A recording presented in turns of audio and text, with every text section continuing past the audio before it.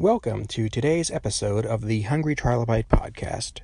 My name is Aaron Bossig, and I'm going to be your host.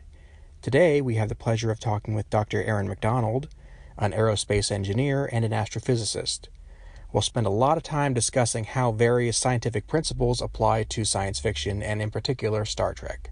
I do have to admit I went into this episode with a little bit of trepidation, because, to be very honest, these are concepts that I understand on, at best, a kindergarten level, but that ended up not slowing us down at all, and we had a great back and forth with all sorts of weird twists and turns, so let's get right to it. On mic today, we have Dr. Aaron McDonald. How are you? Hi, I'm doing well. Thank you. How are you doing? I am doing fantastic. So excited to talk to you here.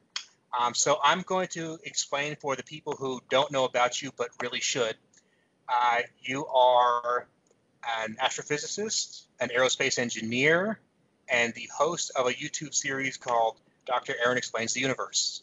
That is correct. Last one is the only one I'm really understanding, so I'm going to... No worries. You're one of those people that people like to listen to you talking when they have no idea what you're saying, because you're talking about literally what makes the universe. Yes, yeah. And what's amazing is you do get very excited about that. You communicate a passion for the knowledge itself, and you like seeking it just for the knowledge. And that's you've got a great estate for this too. Thank you. I really appreciate that. Yeah, I'm definitely passionate about teaching science to the public. I love, obviously, a big sci-fi fan, and so I love being able to use science fiction to teach really complex ideas to the public. And yeah, it's a blast for me. Okay. So you spent time thinking about the makeup of the universe, and then you go to work and you actually build stuff that flies into the air, and then you decide to take a step to the right and you go on Star Trek Discovery, showing them how this stuff works on the back end. It basically becoming almost in the entertainment industry. So you do that because you just like using science fiction? Well, yeah, I mean, when I work with writers in general, it's usually, it's a perfect job for me, basically. Anytime I get to do science fiction consulting is just an absolute blast. So I'm not officially a consultant with Star Trek Discovery, but I talk about the science of Star Trek all the time. I was on the cruise last year. I'm going to be on the cruise next year. I was in Star Trek Las Vegas. I've written some articles because I think Star Trek has always played such a big role in inspiring scientists that people say, can watch it and just say, like, I want to live in space. That's cool technology. And then it kind of puts a bug in their head that maybe they can do that and maybe they can get us from point A to point B. Having video chat like we're doing now and communicators and everything is technology that was science fiction back in the 60s. And so what I love is when I get to consult on science fiction, I really take like a yes and approach, because I'm not a writer. I'm not great at world building or coming up with characters. It's just not who I am naturally. But I love being able to just say, like, okay, if that's what you want to do, let's try to make the science as accurate as possible. And especially I think these days when we have so much content out there, that really helps a franchise stand on its own two legs, because people love that fact and people dig into that. It's like finding an Easter egg, when you learn what science is accurate in science fiction. And I like how you hit on that there. One of the things I really enjoyed about listening to your talks was that you have a great appreciation for how the science can work and what it does, and you will occasionally just point out places where it doesn't quite work like that in the real world. But you have a great respect for the storytelling process, and sometimes the story does need to come first. And there are other scientists out there, I'm not going to name names, who don't seem to have that sympathy. Correct. And I know many of them, and I work alongside a lot of scientists who, when they find out what I do, they outright are just like, man, I can't watch that. My dad's a scientist and he hates science fiction because it does break the laws. But I think when you do find that heart, and ultimately it's the storytelling that draws people in, and sometimes the story has to go first. I think one of my favorite examples is in The Martian, that the air pressure on Mars is not high enough at all. It's 0.6 what it is here, 0.6% what it is here on Earth. And that means if you have wind, it's not actually going to push anything. You're never going to feel that wind. And so it's never going to knock over a satellite that impales an astronaut. And but then we don't have a story, you know? Right. So it is a trade. And I do love working with writers to just, I mean, sometimes you do get a challenge where it's just like, okay, this is hard. There's no science in here to justify what you're trying to do. So let's just make it as vague as possible. Maybe we can get away with it. And if you have to just have literal magic, that's when Q comes in. Right, exactly. Just, pulling a Q or an orb or prophets or whatever, you can make that happen. So what is your favorite Trek, if you have one? Oh, yes, I do. So my favorite series is Deep Space Nine. My partner is rewatching it, and he hasn't really ever sat down and watched it from beginning to end. He kind of watched it as it was on TV. And so I love being able to watch it with someone who's kind of watching it for the first time, like knows the stories and obviously sees enough of my talks. He's picked up a lot of that stuff. But man, it's a good show. It is a good series. And we're just started season 4. And The Way of the Warrior is like top, probably my top 10 like all-time Star Trek episodes.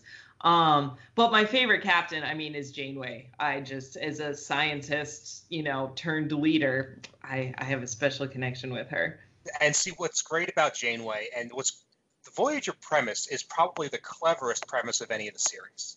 Agreed. Just because of the flip-flop of it all, is that the ship that was trapped on the other end of the galaxy is the ship that was least equipped to be there. Exactly. Yeah, with the crew that was not expecting to be out there that long. The Intrepid class ship is literally the minivan of the Star. It's tiny. It's meant to go place to place, and they had no science crew. The only balance they had was the captain, who wasn't even a scientist anymore, just had a science background, right, and was like their sole source until they had 7 on board. Exactly. And it's so funny for people who may not have seen the size comparisons. Voyager is tiny. It's mind-blowingly small. But yeah, and then they go through but I love that Janeway gets the opportunity where you can see when she gets excited. Like, they did write her so well that she is a scientist at heart, where there's an opportunity to learn something and contribute. And when I get into, sometimes heated discussions about favorite captains, a lot of the argument against Janeway is like she got diverted so much from going home. But I think she saw it as a responsibility being in this Delta Quadrant where Starfleet had never been before, to document it and to learn things and to actually bring information back home. And, and to the extent that they built the Astrometrics Lab, which is my, dream home on a starship. But yeah, so good. Very clever. And I'm also a DS9 fan too. That's my favorite, but I have to give respect to Voyager just for coming up with that major premise. It is. It's brilliant. But, like watching Deep Space Nine and really affirming that it is my favorite series, I think so much of it is the amount of like behind the scenes downtime you feel when you see them sitting at Quarks and having meals and having conversation.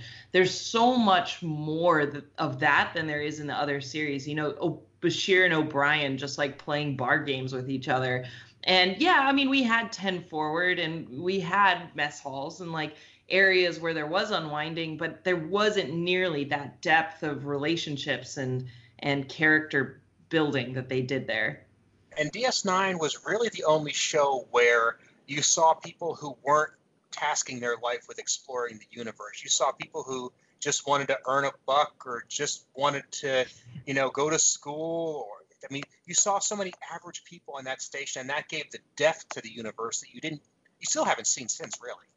No, not really. And it's because a lot of people, it's really similar, to Babylon 5, which was out at around the same time, but it had I think much more levity and managed to it had a perfect balance of like long-term story arcs and then just the single episode stories that I just think the balance is really good. The characters are so good. It's just the best. So I'm glad you brought up the 90s era of Trek, because there's a book I wanted to ask you about, and you might already know what it is. Do you recall seeing The Physics of Star Trek? Yes, I have. Yeah, definitely. I've read it 3 times. I kind of get it. What's your gist on it 20 years out with so much more that we've learned since then? Oh man, I mean that's really the gist of it, is that how much we have learned and how much our technology has accelerated, that you would think of Physics of Star Trek book that came out 20 years ago. When you watch Voyager and Deep Space Nine, it doesn't feel that aged, but the science is so aged compared to where we are now. You know, one of the things I talk about the most, because I did my PhD in it, was general relativity, and gravitational waves is what I studied. And space-time and general relativity is fundamental to like warp drive. And so even, you know, the strides that we made in the 90s when detecting gravitational waves wasn't even thought of something that could happen, now we've detected them, you know, 20 years later, and taken us one tiny, tiny step closer to having warp drive. But it's a step. It's just a small one. And even the technology too. You know, Kindles, like I joke, if you look at the original first generation Kindles, those are data pads. Like they are the exact size and just shape of that. Those weren't around, you know, and video conferencing and the internet was there, but nowhere near how it is now. And I think it's amazing. And it's not so much the physics that has advanced, but more the technologies and the applications and the steps that we've taken to get even closer. And I think a lot of that has to do with the fact that Star Trek has continued to inspire generations and generations of scientists and engineers that are contributing to those discoveries. So yeah, I love it. It's crazy. It's just weird that Star Trek doesn't seem to age that much. Caveat, it does age a little bit, but that, you know, but the Physics of Star Trek book from the 90s has aged a lot. It's interesting. So, I mean, from a layman's point of view, the thing I worry about most is not inventing the transporter or the warp drive or the holodeck. I really just can't get my head around ever having a functional inertial dampener. Is there any hope for that? So I have thought about this so much. So the way I picture the technology of an inertial, so the way that it's kind of been described, and for those of people who might not be aware, right, it's this idea of with inertia is that your body wants to stay at rest, or if it's moving, it wants to keep moving, which is why we wear seatbelts and all of that.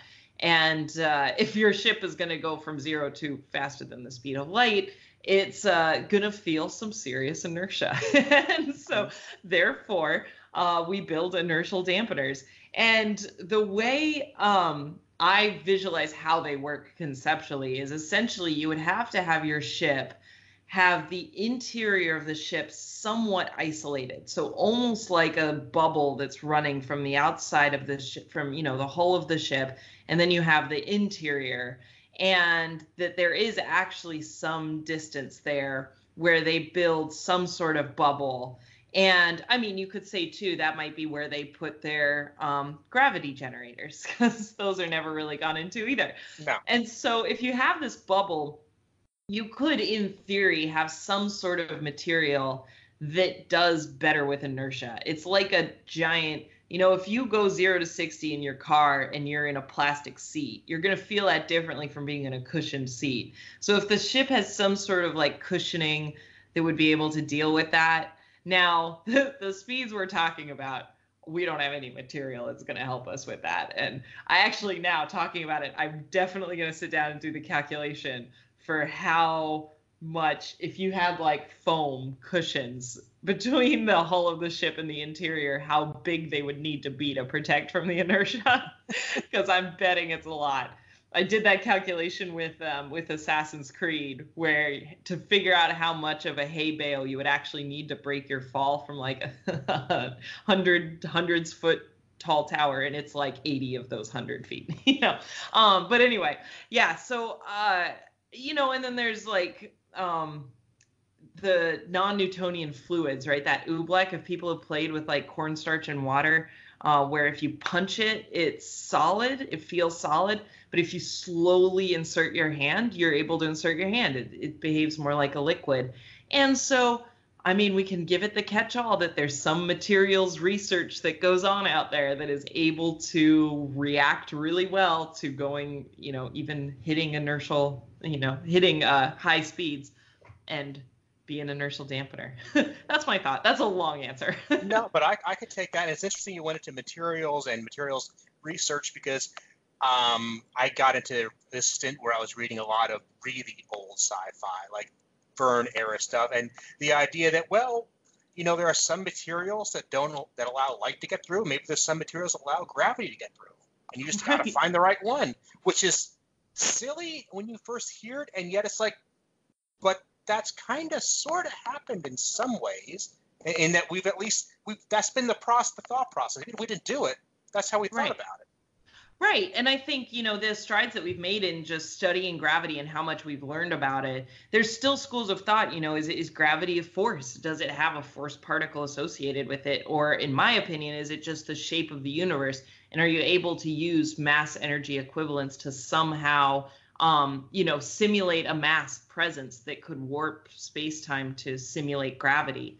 But yeah, it's interesting to think about. Speaking of the technology in Star Trek, I think one of the things that cracks me up the most is you can really date science fiction too by some of the technobabble they throw in. And with Star Trek, they really didn't get into it in the shows that much, but in, Next Generation, that's where they came out with the technical manual for the Enterprise. And if you look at it, the primary component of the gravity generator is a superconductor. And for me, that really dates to the 80s, because the 80s and 90s were all about the power of superconductors and what they could do. And so throwing that in there is like a nice little shout out, really kind of dates it with what is the cool new technology we're learning about. Mm-hmm. The Next Gen in general had a lot of those little fringes on there. The Galaxy class ship in general is one that just screams 80s. Yeah. With love. But yeah. But still, I actually think the Constitution class aged much better in the grand scheme of things. I would agree with you on that one for sure. So we've got the inertial dampeners down. What would be your take on Heisenberg compensators? I love Heisenberg compensators. They are my favorite thing, honestly. Even though I want to be a warp drive expert and I want to invent warp drive, Heisenberg compensators is the perfect example for what I do, because the reason we can't have transporters is because of the Heisenberg uncertainty principle. You can never know exactly where a particle is. The more you know about where it is, there is a limit to it, and the more you know about it, the less you know about its momentum. So, and even then, you're never going to be perfectly knowing exactly where a particle is. And so we can't make transporters, because in order to disassemble someone and rebuild them, whether, out of other material or moving their particles, you still need to know where the particles go. And so Star Trek just recognizes that by saying, we built a Heisenberg compensator as part of the transporter. We fixed it in the future. We acknowledged that Heisenberg is hard, makes transporters difficult and impossible. So now we have a compensator that fixed it. And I love that. I don't even need to get into the details. And that's exactly what I do when I'm dealing with the science fiction stories, like we were talking about, where the science has kind of gone off the rails a little bit, and I'm trying to steer it back on, but we're sacrificing a little bit of story. That we look for opportunities like that to say, you know what, let's just acknowledge that we're breaking science and we're in a science fiction realm, and it's like inertial dampeners too. We give a shout out to the science we're breaking and just leave it there. And I love that.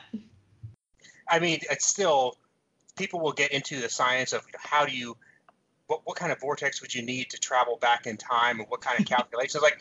Well, they just went around the sun backwards, and that's just, they wrapped it up that way. That was a good enough answer at the time. Right, exactly. And actually one of the better explanations for time travel in Star Trek. There's a modicum of science there compared to, chronotons, which are completely made up time particles. The idea of a time particle in general, just now that you mentioned it's just, yeah, okay. Yeah, exactly. So where do you see the science going in the future? Where do you think it's going to be a case of the show gets really the show actually starts basing a lot more around the science, or is it still going to be story driven? Well, I think it's always going to be story driven. And I think especially with Discovery, what they've done is they've built up so many great characters that we are now very attached to. And they did kind of get themselves, give themselves a lot more license by how season 2 ended, that now they're in the future and they're not tethered to this like weird middle ground of technology that they're trying to somehow marry the technology that they have with where they had in the original series. And so now they're free of that. And they can even, just say, even though we don't have that technology exists out here, in our new point in time. And so I think that they have a lot more liberties that they can play with. Not that stopped them before. Spore Drive comes to mind. Yeah. But I think that they're kind of freed up a little bit to play with the technology. And I definitely think it's, there's always going to be, because we're exploring space. That's kind of the fundamental, ethos of Star Trek. So there's always going to be some underlying science to it, even if it's just a throwaway line, some sort of technobabble. But the story's where it's at. The stories are the reason we keep going back and watching Star Trek. We love our characters. It was a really awkward way for me to ask that, but I actually had a specific example in mind in season 2 with the Red Angel, common thread throughout the whole season. It started out, and most of the season, it was approached like it was some sort of superhuman experience that they were having, and almost like something out of the X-Files. Yeah, and then totally. As time went on, it's like they started to chip away at us. Like, okay, no, there's some sort of logic here. We can see a pattern. We can see a sense to it. And I thought that was very interesting how they just kind of managed to take something that on the first episode seemed completely unbelievable, and then they added enough background to it. I really like that take, actually. This idea that it was a very scientific approach to solving that problem. Whether it was whatever it turned out to be, they still approached it as like, let's try to find a pattern. Let's try to find an explanation for this. And yeah, you're absolutely right. I really like that perspective. That's awesome. Well, thank you.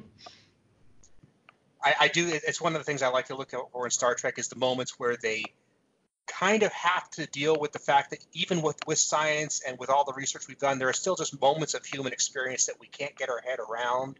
Yeah. And sometimes we just have to throw up our hand and say, I don't know. Yeah, and I think Deep Space Nine probably challenged that the most, with the prophets and Sisko and his sort of fighting his background in his own personal story played a part in a religion that he was not ever a role in or never grew up in or anything. And so trying to, just accept that. And that's where I think, some people get a little burnt out with the Bajoran stories sometimes on Deep Space Nine, because there's so many different kinds of stories where you go from the Dominion War to dealing with the Bajoran religion can kind of be a little bit of whiplash. But I think the way they handled it was always done very well. Kai Wynn is still like my love to hate character number one, that my blood pressure gets up when I see her face, but they're like my favorite episodes. So yeah, it's a blast. And the key with DS9 was, even with Kai Wynn, who was probably the villain upon villains, there were moments where she was in the right. And most shows wouldn't take that step. And there were, Kira, on the other hand, was the hero and occasionally was in the wrong. Yeah. It was a subtlety you just didn't often see anywhere else. Yeah, I had a really interesting discussion at Dragon Con one time about Kai Wynn, and it really changed my perspective because we were all venting about, the love to hate villain on villain, just Kai Wynn, man. And then someone mentioned, they were like, well, do you think that maybe the prophets intentionally ignored Kai Wynn to drive her to the Pa Wraiths and like fulfill, the story? And just one of the person's reaction was like, I'm not supposed to feel sympathy for Kai Wynn. Like, I refuse this explanation. Because, yeah, I mean, you love to hate her. I'm still a Ducat fan when all is said and done. Really? Yes, very much so. That's funny. Yeah, no, Garrick is my number one Cardassian for sure. I can agree with that, because with Garrick, there would be times he would help you, but he was helping you today because it worked for his advantage. Tomorrow is a different story. Exactly. I always love when he said to Bashir about, when Bashir was telling him about the boy who cried wolf, and he was like, well, what am I supposed to get out of that? And he's like, you can't lie. He's like, no, just don't tell the same lie twice. It's amazing. I love it. I love it. Well, I should start wrapping up so that I'm sure you have a lot to do. But where can somebody find you if they want to catch you online? Yes, please. So I'm most easily found on Twitter. It's at Dr. Aaron Mack, Dr. Aaron Mack. That's where I post it's either space or science fiction is what you'll find there. And that's also where I post some of my appearances. You can also find my website is www.aaronpmacdonald.com. That's MacDonald with an A. And that's where I'll post, like this podcast and links to all the other sort of videos and interviews and articles and everything that I've done from there. And if you want me to come to your local Comic-Con or, science fiction convention and talk about the science behind science fiction, let your organizers know, because I love doing this stuff. I can think of a few in the area. I could drop your name and see what happens. Please do. Yes. I love it.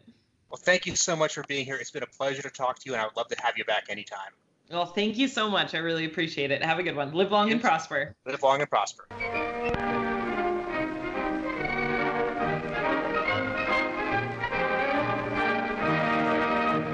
I would like to thank Aaron McDonald for being my guest today, and I would like to thank you for listening. Now, to double up on the Star Trek goodness, the Geek Resources section of the show today is going to feature one of the best Star Trek sites out there. It's called Memory Alpha. And if you don't know this site, you should head on over there and read it extensively. You'll find it at memory-alpha.wikia.com. And you'll find the link in our show notes at www.aaronbossig.com. What Memory Alpha is a wiki for pretty much anything ever related to Star Trek on or off screen. If there's any tidbit of information, a planet name, a scientific principle, a vehicle, even down to unnamed characters have some sort of entry on Memory Alpha. So I really think that the best thing to do is just to head on over to that site and just start reading and reading and reading. It's a little bit heavy on ads, but it's totally worth it. And to wrap up, for the community building part of the show, I'm going to make a suggestion. Do you know somebody who would really enjoy podcasts, this podcast in particular, but doesn't even know what a podcast is? Why not take the initiative and make the introduction? Get their phone, show them how to download a podcast app, and subscribe them to the Hungry Trilobite podcast. Or if you don't want to go messing with their phone, or they just don't really have that inclination, try handing them our YouTube series as well. A lot of times I've found that the YouTube links are much more palatable to people who just don't really want to get into the whole podcast culture, but would really enjoy podcasts nonetheless. As always, you can check out everything you need at our website, www.aaronbossig.com. Thanks, and we'll see you next time.